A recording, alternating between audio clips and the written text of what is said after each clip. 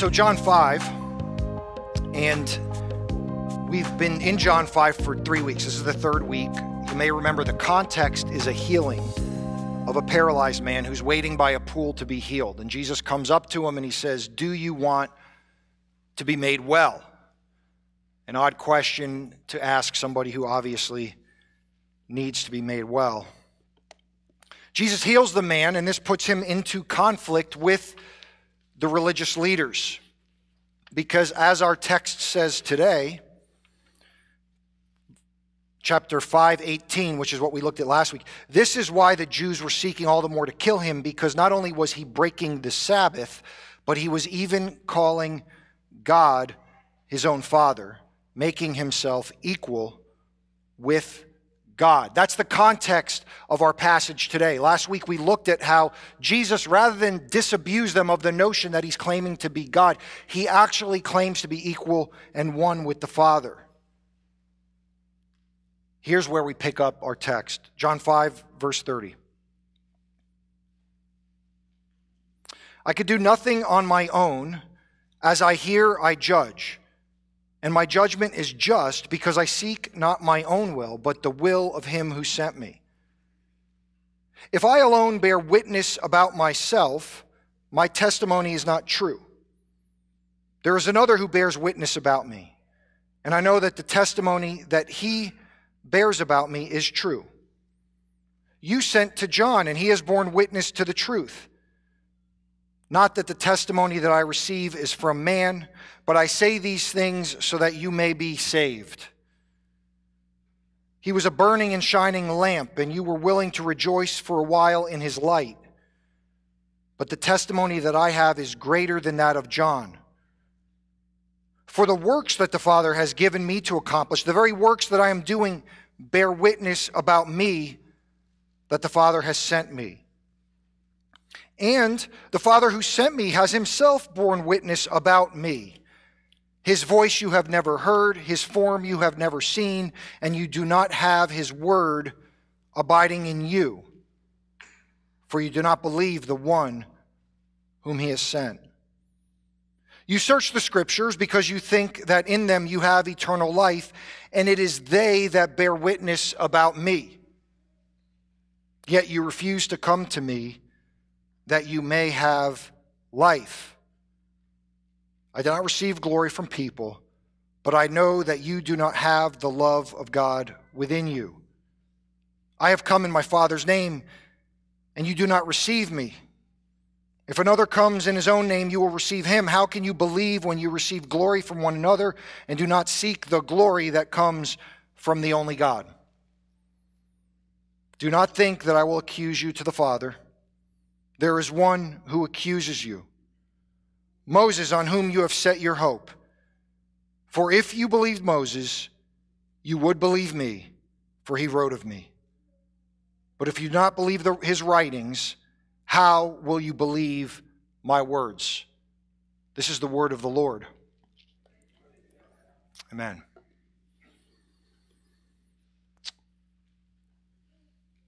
Do you all know what this fancy word apologetics is or means? Have you heard of apologetics?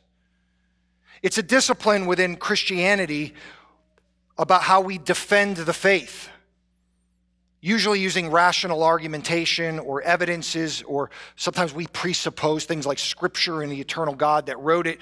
It's a way for Christians to not only share their faith, but as Peter says, always be prepared to give a defense or an answer for the hope that lies within you. And then he goes on, but only do so with gentleness and respect. And that's so hard. Apologetics. I remember once I was reading a book on apologetics, and somebody had asked, "Well, what are you reading?" And I said, "Well, it's a book on apologetics." And they said, "It's a book about saying you're sorry?" I said, "No, that book probably should be written. But it's a book about reasons and defenses and evidences for the Christian faith that we hold so dear." Do you like apologetics? As a former engineer, I loved apologetics. I loved that there were reasons and logic behind what we believe, that we say we believe. And I used to spend, 20 years ago, I used to spend late hours of the night. It was before social media, really. Yeah, it was, definitely. On discussion boards and forums. I don't know if those things even exist anymore. And I would debate in the religion forum or the Christianity forum, Christianity. It's a good thing to do, to talk to people in those kinds of contexts so you can understand what they really believe, so that we're not just arguing at somebody, but we can address their concerns or their beliefs. And what I found in that, after doing that for a couple of years, I'm not sure I convinced anybody of anything. People have their minds made up, particularly people who want to debate these things. Does that discourage you? Does it discourage you when you want to give people the hope, the only hope they can really have, and they just don't want to receive it? They don't receive it. And sometimes that makes you discouraged because you think maybe if you had better words, better information to share with them, the right thing to say. We're going to see today in our text that unbelief, so the word believe is used 7 times in John 5 and 5 times in our text. I bolded some of them, I missed some. But always in the negative. You do not believe. We're going to see that belief and unbelief are not based on information. It's not a lack of information why people don't believe. Unbelief is an ethical issue. It's an issue of our hearts. It's an issue of a divided heart often, a heart that wants to serve or receive glory from people rather than from God himself. We're going to actually see how information and knowing the Bible is not the same thing as knowing Jesus. And Christian, that applies to us too. It's a text that could sound discouraging, but rightly understood, it's super encouraging because we recognize that our own coming to faith, if we're in Christ, was nothing to do with us. And it also helps us to realize that when we are mocked and ridiculed, as the scripture said, when we're called foolish for our so-called arguments or defenses of the faith, that we don't need their approval because we have the approval of the Father himself. Because Jesus has given us the right to be called children of God.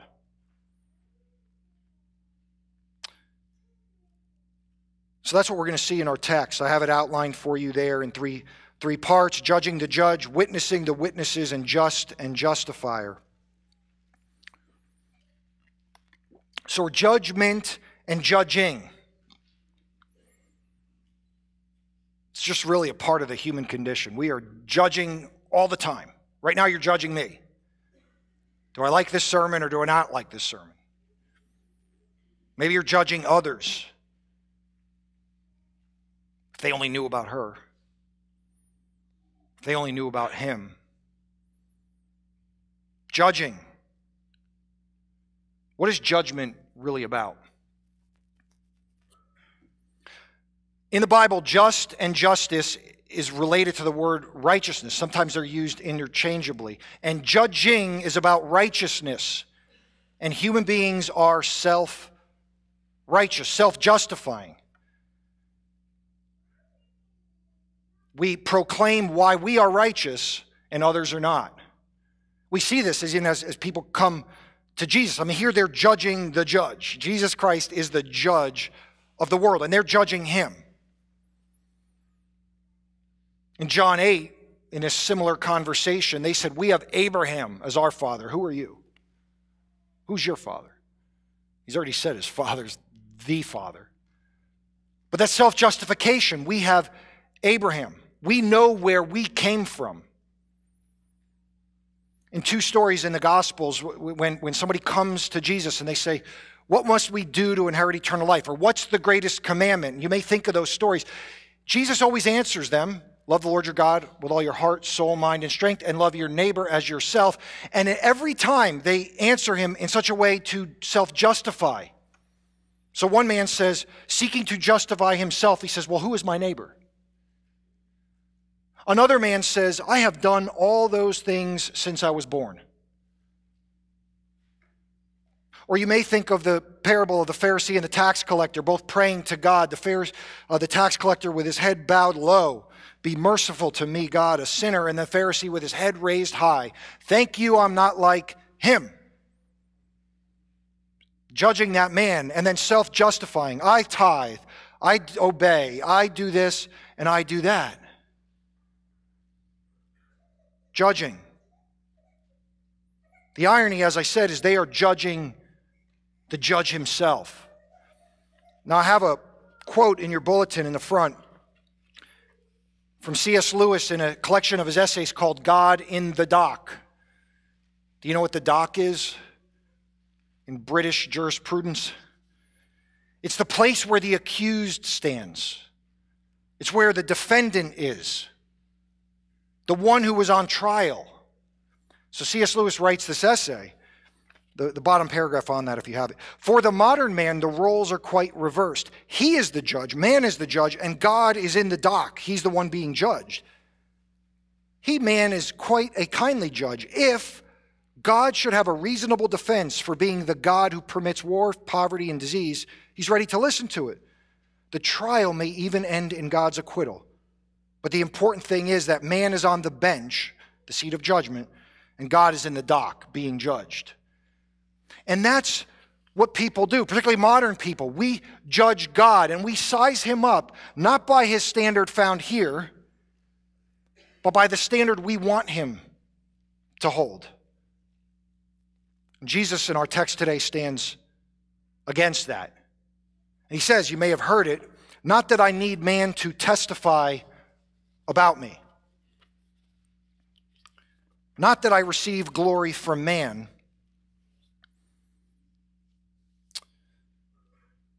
Verse 34, not that the testimony that I receive is from man. Verse 41, I do not receive glory from people. What's he saying there? I don't need your glory and I don't need your testimony. And he's also speaking in a Jewish context, which says that for testimony to be valid, it needs to be validated by 2 or 3 witnesses. Deuteronomy says that multiple times. That by one witness, somebody couldn't be convicted. It had to be on the evidence of 2 or 3 witnesses. And so what does Christ give us in our bulletin? And that's how I break it up. He gives us anywhere from 3 to 5 witnesses to who he is. I say anywhere from 3 to 5 because theologians it's interesting reading the commentaries on this, but you notice I didn't include Moses as one of the witnesses, but later down it says Moses is one of the witnesses. So if I included Moses, that would be 5, but of course Moses wrote the scriptures. The scriptures are already a witness. But the truth is, the Father is listed as a witness, but it's all the Father's testimony. John the Baptist, who's listed as a witness, comes from the Father. The works that Jesus does, he's already said in that chapter, are the works the Father has given him to do, and the scriptures are the words of God, the Father. So there is a sense that all the witnesses are from God, but Christ lists the Father separately. So we're going to go through the 4 witnesses. You see them in your bulletin. Verse 33, he talks about John the Baptist. Verse 36, the works that he's doing. Verse 37, the Father himself. And verse 39, the scriptures. Christ is building a case for who he is. You don't believe him, believe these other things. So John the Baptist. John the Baptist, you may remember, is a big, important character in John's gospel. He's a different John. But he's right there in John chapter 1, as a matter of fact. Chapter 1, verse 6. There was a man from God whose name was John. He came as a witness to bear witness about the light, that all might believe through him. He was not the light, but came to bear witness about the light. And John's gospel references John the Baptist multiple times about pointing to Jesus. He's the one who says, behold, the Lamb of God who takes away the sins of the world. The Pharisees go to John the Baptist and try to understand, are you the one? Are you the prophet?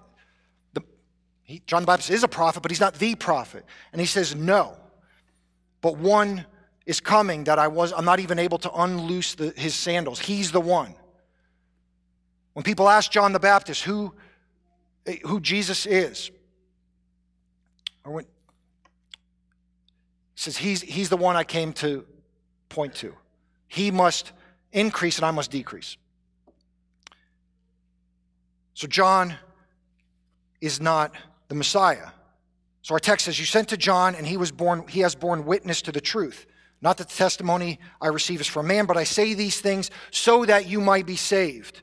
He was a burning and shining lamp, and you were willing to rejoice for a while in his light, but the testimony that I have is greater than that of John. Now, it's fascinating why Jesus is using John,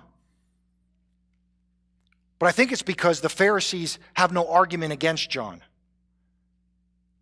Matter of fact, Jesus in Matthew's gospel tries to trick the Pharisees. When the Pharisees are questioning Christ about his authority, Jesus says, I'll ask you a question, and if you can answer it, I'll answer you.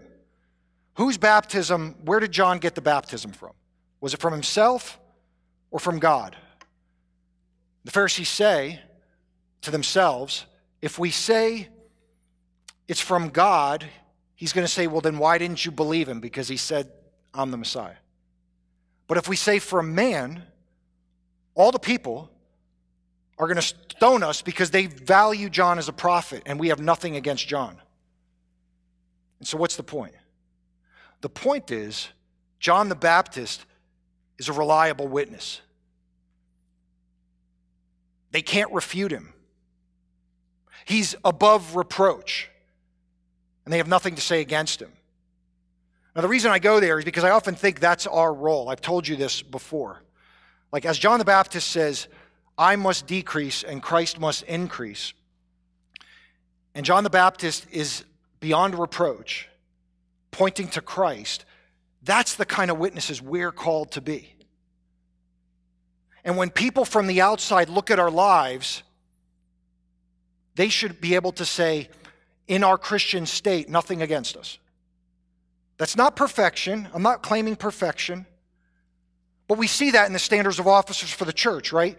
Beyond reproach, knows how to manage their money, knows how to manage their home, has a good reputation, because it increases their witness to the one. It doesn't convince people, but it makes them a witness that they should listen to. Of course, they don't take John's words as serious. Jesus says then, well, let's go to the works.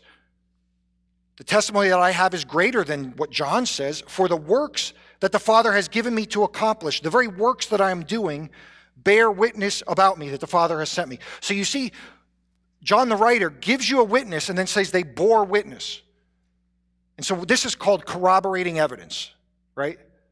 You have eyewitness testimony. John the Baptist says, I heard the Father tell me that Jesus is the Son of God. And now Jesus is doing works that only God can do. Corroborating evidence. Jesus uses this line of logic a lot in his word. In John chapter 9:32, never since the world began has it been heard that anyone opened the eyes of a man born blind. If this man were not from God, he could do nothing. That's the testimony of somebody he heals. Or Mark 2:12, they were all amazed and glorified God, saying, we never saw anything like this. Now, as they look at Jesus and the works that he does, and they say, nobody can do works like this, it reminds Jewish people of Deuteronomy 3, where it says, what God is there in heaven or earth who can do such works and mighty acts as yours, God? And that's what Jesus is doing. He's doing things that a human can't do, that only God can do. Matthew 13, he went to his hometown and they were astonished and said, where did this man get this wisdom and these mighty works? And that's why in John 10, Jesus says, I told you and you do not believe. By the way, sidebar. John's gospel keeps having the same conversation over and over and over. So if you think like, George, why do you keep repeating yourself every sermon? Because this same dialogue happens in chapter 8, in chapter 10, in chapter 12, and later. They don't believe. Jesus, it's almost as if Jesus says that same thing. I told you already, and you do not believe. So it says, I told you. The works that I do in my Father's name bear witness about me, but you do not believe because you are not among my sheep.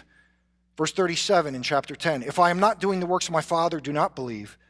But if I do them, even though you don't believe me, believe the works, that you may know and understand that the Father is in me, and I am in the Father.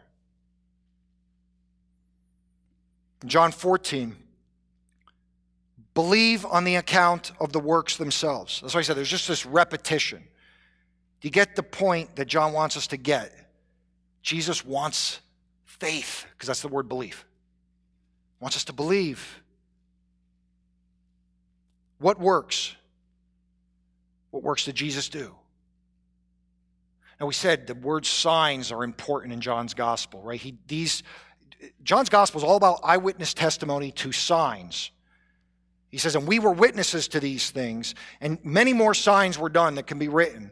But these are written that you may believe, and in believing have life in his name. Believe that Jesus is the Christ, Son of God, and believe has life in his name. We said signs point to something. They signify something. They're not a miracle for the sake of a miracle. There's meaning to the sign. Do you understand the signs? What are the signs? We know about healing, of course. And when Jesus heals people, what is he showing? Complete sovereignty and authority over the laws of biology. When he turns water into wine, he is communicating he has complete sovereignty and authority over the laws of chemistry. When he walks on water, he's showing he has complete authority over the laws of physics. When he calms a storm by the word of his power, he's showing he has authority over the natural world. When he casts out demons, he has authority over the supernatural world. When he heals people, he's also showing that he has authority to forgive sins. And when he forgives sins, he's showing that he has the authority of judgment. When he raises Lazarus from the dead, he has the authority over death. And when he raises himself from the dead, he has the authority not only over life, but to give life. The signs communicate he's God. But Jesus doesn't rest on the testimony of John the Baptist. He doesn't rest on the signs and the works that he's doing, although the works should say it all. He says, and the Father who sent me has himself borne witness about me, and his voice you've never heard, his form you've never seen, and you do not have his word abiding in you. It's 3 indictments. May we never have that said about us. For you do not believe the one whom he sent. Now, as I said, the Father is the source of all the evidence that Christ is. He is the source of all the witnesses. He sent John the Baptist. The works Jesus are doing are the Father's works. Jesus has already said that. He's doing it in the power of the Spirit. Everything is within the Trinity. The Scriptures are even the Father's Scriptures. The Father communicates. The communicated Word is Jesus Christ, and the Holy Spirit inspired people to write it. The Trinity. We talked about this last week. It's amazing. So everything is the Father's works, but Jesus is listing the Father even as a separate witness. The Father has borne witness. How's the Father borne witness to Christ? Outside of the things we've already said. Well, some theologians say, well, this must be when the voice came from the heavens. It says, this is my beloved Son in whom I'm well pleased. And John the Baptist heard that, and we don't know what the people heard, thunder or something. Or at the Transfiguration, Peter, James, and John, this is my beloved Son, listen to him. The Father has borne witness. But I think there's something more to this. I think Christ is saying he knows who he is. He doesn't need the testimony of men. He's already said that. He doesn't need the glory of men. He knows who he is. He knows who he came from. And that's the attitude we need, Christian. We know who we are in Christ. People can reject the word. Look. If Christ couldn't convince people, or I can't even say couldn't. If Christ didn't convince people with his works and words, why do we think we can? We're just called to be faithful like John the Baptist, to point to Christ, to live lives holy unto the Lord, to call people to repentant faith. Jesus knows who he is. And they are rejecting him. Not that the testimony I receive is from man. I don't need man's testimony. But here's the beauty. But I say these things so that you may be saved. Because the Spirit will awaken those who the word is implanted in their hearts to see. The problem is these are people pleasers, and we saw this later. I don't receive glory from men. How can you receive me when you receive the glory from men, from one another, and do not seek the glory that comes from God? And we read that again later in John's gospel. So the repetition is constant. It says many, they did not believe, but many of the religious leaders actually did believe, it says. But for fear of the Jews, they didn't follow him openly because they cared more about the glory that comes from man than the glory that comes from God. Which judge do you care about? In Matthew's gospel, Jesus says, don't worry about him who can kill, destroy the body, but not the soul. Worry about the judge of the earth who can destroy body and soul. But he's your loving Father. Don't be anxious for anything. He feeds the birds. Is he not going to feed you? But respect his judgment and his word and his authority and seek his glory, not the glory from men. And so that's the Father telling the Son who he is. Romans 8 says the Spirit bears witness with our spirit what? That we are children of God. And people can call you fools and foolish, and we can rest on what the Bible says on who the real fool is. He who says in their heart there is no God. That's what it says. The fourth witness is the Scriptures. Jesus is going for the jugular on this one, because they can discount John the Baptist and they can somehow explain away the works, and they don't know what the Father said. But the Scriptures, this is what they prided themselves on. He says that later about Moses, right? You say you follow Moses. You say you know the Word. You say that's what you're about. And those are from God, and yet he says back in that Father section, his voice you've never heard, his form you've never seen, and you do not believe the Word, you don't have his Word abiding in you, for you do not believe the one whom he sent. And the Scriptures are all pointing to Christ. This is the thing about Jesus. We want relationship.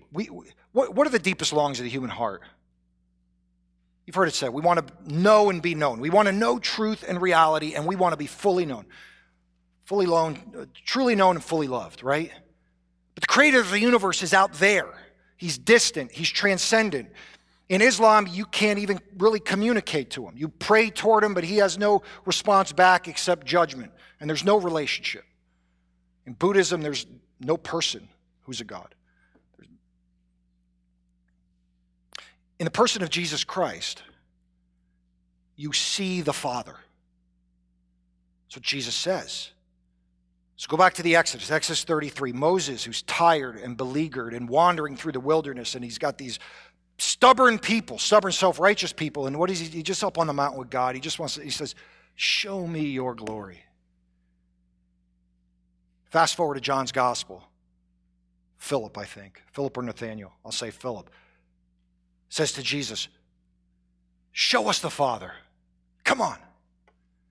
Jesus says, have you been with me so long? How can you say, show us the Father? Don't you know if you've seen me, you've seen the Father? That's what he says. You say, what do you mean? Well, Colossians 1, he is the image of the invisible God. Hebrews 1, he's the radiance of the glory of God and the exact imprint of his nature. The works that Jesus does are the Father's works. The words that Jesus speaks are the Father's words. They don't have that dwelling in them, even though they have their version of the Scriptures. It's worthless. Because to have the Scriptures without having Christ is worthless. And to claim faith in God without faith in Christ is worthless. It's all about Christ. And when Christ points to the Scriptures, that's what he's pointing to. And so what do you think of when he says, like, the Scriptures speak about Jesus Christ? Well, it's very easy to think of the prophecies, right? We call them the messianic prophecies. Prophecies of the Messiah. The Messiah is the one who's going to come and fix all the problems and rule in righteousness and be king of the earth. And there'll be peace and shalom, which is peace. So Genesis 3, one will come from your seed who will crush the head of the serpent. Or you think of the promise to Abraham to make him a family and a tribe and a nation that will be more than the sands of the sea or the sands of the shore, the stars in the sky. Or the promise to David of a Messiah who will come, a king who will come from his line, who will rule in righteousness and justice forevermore. You could think of those prophecies directly about Jesus that are fulfilled. But Luke 24 says this, and other places you could go to. Jesus is on the road to Emmaus. He's resurrected, but they don't know. They think he's still dead, these disciples, and he's talking to them, and they're confused. And he always, Jesus always says, well, how can you not know these things, And he says, beginning with Moses and the prophets, he opened all the writings, the scriptures, to them. And they still kind of didn't get it until he broke the bread in front of them. And maybe they saw the scars in his hands or the open wounds. And then he vanishes from their sight. And they say, didn't our hearts burn within us when he opened the scriptures? The author of the scriptures opened them to them. That's what heaven's going to be, folks. We're going to know things in here that we could never imagine. But so he says, beginning with Moses and the prophets, all the things concerning him. So it's not just messianic prophecies. It's all about Christ. It all points to Christ. The Joseph story points to Christ. He's betrayed by his brothers, thrown into a pit, which is like going down into a grave, sold into slavery for silver. Christ was too, by the way, sold to his death. He's thrown in a prison and languishes there, and then he comes out of the prison like you're coming out of a tomb, raises to the right hand of the most powerful ruler on the earth, and saves humanity. And you could do that with so many stories. The stories in the Bible point to Christ. The description of the temple points to Christ. There's a lampstand. Jesus says, I am the light of the world. There's a table with bread. I am the bread of life. The priesthood, the sacrifices, Jesus is the Lamb of God, point to Christ. The third day resurrection in the Old Testament points to Christ. You say, where's the third day resurrection in the Old Testament? 2 times in the New Testament it says the Messiah would rise from the dead on the third day. In 1 Corinthians and in the book of Acts. Didn't you know that the Messiah would rise from the dead on the third day? The scriptures say it. He said, where in the scriptures? One place Jesus points to is Jonah. So there's symbolism and typology, we call it. Jesus says, just as Jonah was in the belly of the whale, for the fish, for 3 days, so must the Son of Man be in the earth for 3 days, and then he comes out alive. Do you know 40 times that pattern happens in the Old Testament? Never says that's a resurrection, but the New Testament expects you to see it as one. Another example, Esther. Remember, there's a judgment pronounced on the Jews. All the Jews are going to die. So that's death. Esther says, okay, I'm going to pray for 3 days and get everybody to pray. And on the third day, she goes and secures salvation for the Jews. It's a third day of hope. Third day. It all points to Jesus. He's the new Adam and the true Israel. He's a greater prophet than Moses, a wiser man than Solomon, a perfect king unlike David. He's a better father of the faith than Abraham, a better deliverer than Joseph. And the New Testament tells you those things. That's not George making it up. It's all about Christ. All of it.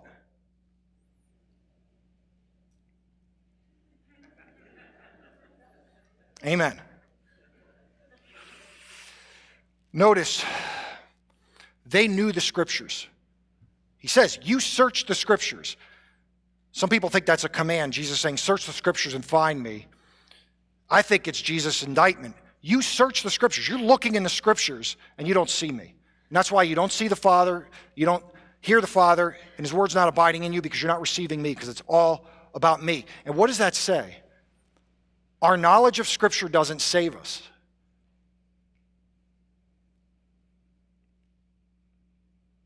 And by the way, your false interpretation of Scripture, you will be held accountable to. You can't claim ignorance. Oh, I just missed it, sorry.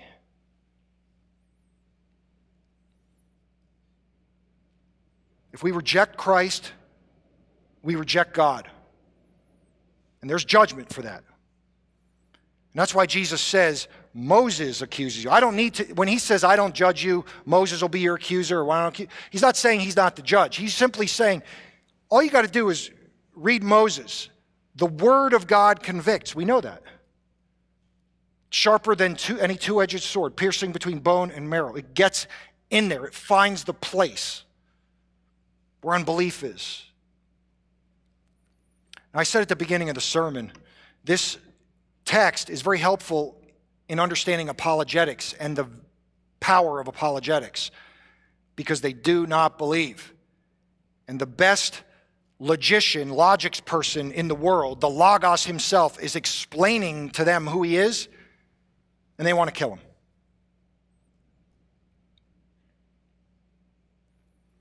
I remember I was talking to an atheist who worked for me. At the time I was 30 years old, he was 50 years old, computer programmer.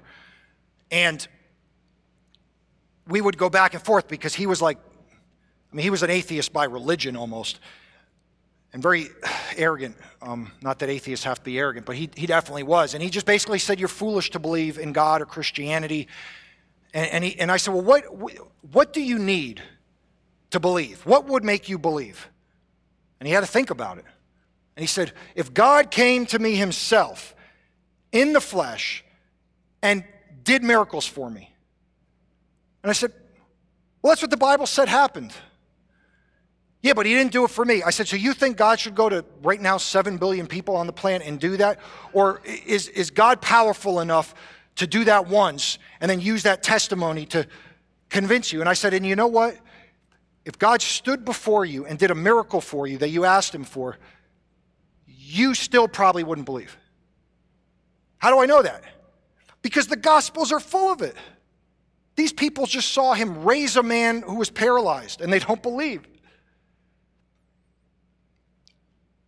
If you're into apologetics, you might recognize he used classical apologetics, which is reason and logic in this. He used evidentialism, which means looking at the scriptures for fulfilled prophecy, but also the evidences of the signs themselves. He's also presuppositionalist. The scriptures say, I'm God, so I'm God. Well, how do we know the scriptures are true? God says I'm one with the Father. That's all the testimony I need. But none of that convinces them because, as I said, our problem is not informational. It's ethical.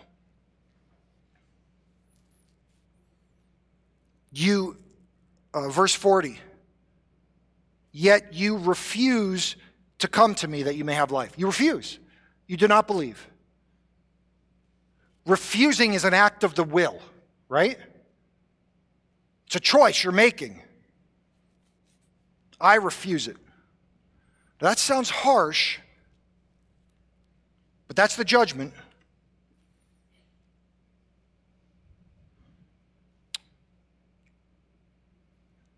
They're judging the judge. They're standing on the scriptures and rejecting the one who made the scriptures. They've placed themselves in the seat of judging and the judge, and they placed Jesus Christ, who's God, as a defendant. And the amazing thing is that Jesus assumes that role. He willingly steps into the place of the accused. This is what he does. And by the way, the scriptures point to this too, because what do we know about the rock that was struck in the wilderness? Paul writes, and the rock that was struck was Christ, right? That story is a story of judging God. God delivers them out of Egypt. They're in the wilderness, and what do? They're grumbling. They're judging God and judging Moses. And Moses says, help me, they're going to kill us. They're going to kill me. And God says, okay, assemble the people. And then he says, and I will stand before them. Our ears don't even understand that. But back then they knew the king doesn't stand before anybody. People stand before the king. And God says, I will stand before them. I will stand in the dock. I will be judged. And then he says, take that rod and strike where I'm standing. And from that judgment, water will flow. It's a picture of what Christ does for us, that the creator of the universe comes and is judged not just by humanity, but by God himself for every thought, word, and deed that any of us who are in Christ have ever done. And then we realized that on our own, we would never choose him because we are rebels who refuse his grace. But in the gospel of Jesus Christ, he gives us eyes to see and ears to hear, which is what the miracles are pointing to, and soft hearts to implant his word so that it says here, as we would have life. It's amazing. All of us are rebels. The Bible says none of us can boast. None of us can stand in our self-righteousness. All have sinned and fallen short of the glory of God, but Jesus Christ is both judge and justifier, both just and justifier. Romans 3. I'm going to read a good section of Romans 3 if people like to get their Bibles. 3:19.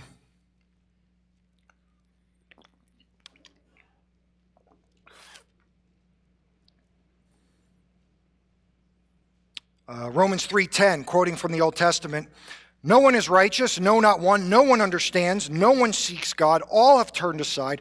Together they've become worthless. No one is good, not even one. Their throat is an open grave. They use their tongues to deceive.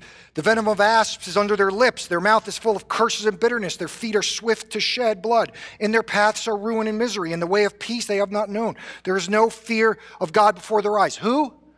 No one. This represents all of us. So everyone. Because no one is righteous, no, not one. Now we know that whatever the law speaks, it speaks to those who are under the law, so that every mouth may be stopped and the whole world may be held accountable to God. You think you can judge the judge, but in the last day, this will judge you. For by the works of the law, no human being will be justified in his sight. Remember the connection between being justified and judgment. Since through the law comes knowledge of sin. But, I know so many of us love the word but now the righteousness of God has been manifested apart from the law, the righteousness of God through faith, belief. Do you believe in Jesus Christ for all who believe? There's no distinction. All have sinned and fallen short of the glory of God and are justified by his grace, the free gift of it, as a gift through the redemption that is in Jesus Christ, whom God put forth as a propitiation by his blood, a satisfaction, a sacrifice on our behalf, to be received by faith. This was to show God's righteousness, because in his divine forbearance he had passed over former sins. That was to show his righteousness at the present time, so he might be just and justifier of the one who has faith in Christ. God the judge justifies us. For I am unashamed of the gospel, for it is the power of God for salvation for all who believe. For in it the righteousness or justice of God is revealed from faith for faith. For the just shall live by faith. You get Christ's righteousness. That's why he says, I count it all as rubbish, rejecting the righteous of my own, that I might receive the righteousness that comes by faith in Christ, Paul says. We don't stand in judgment before God. We stand before God as our judge, and then the judge makes us his son and his daughter. He says, call me Father. That's the gospel. How do you receive that? Not by information. Information's important. We talked about faith having the three components: knowledge, assent, and trust. You need the knowledge, very limited knowledge. Jesus loves me, this I know, for the Bible tells me so. He paid the price for my sins. Faith then pursues that, receives that, changes our life, because that's how sanctification works. We could be witnesses like John the Baptist. We could say, I'm not who I was. That's a witness to your Savior. If you have things in your past and the Lord has changed you and you're a new creation in Christ, the world may judge you, but you know that your Father in heaven, there is therefore now no condemnation for those who are in Christ Jesus.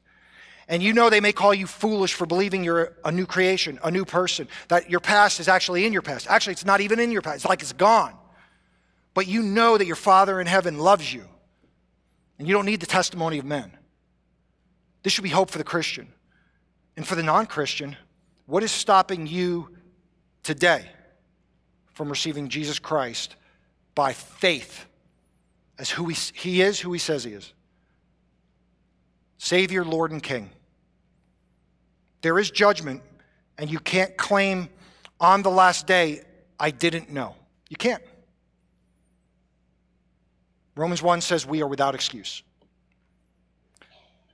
So I pray you would have faith. And Christian, I pray we would increase in our faith. And we can only do that by faith, receiving grace, calling upon the Holy Spirit for that. Let's do that. Let's pray.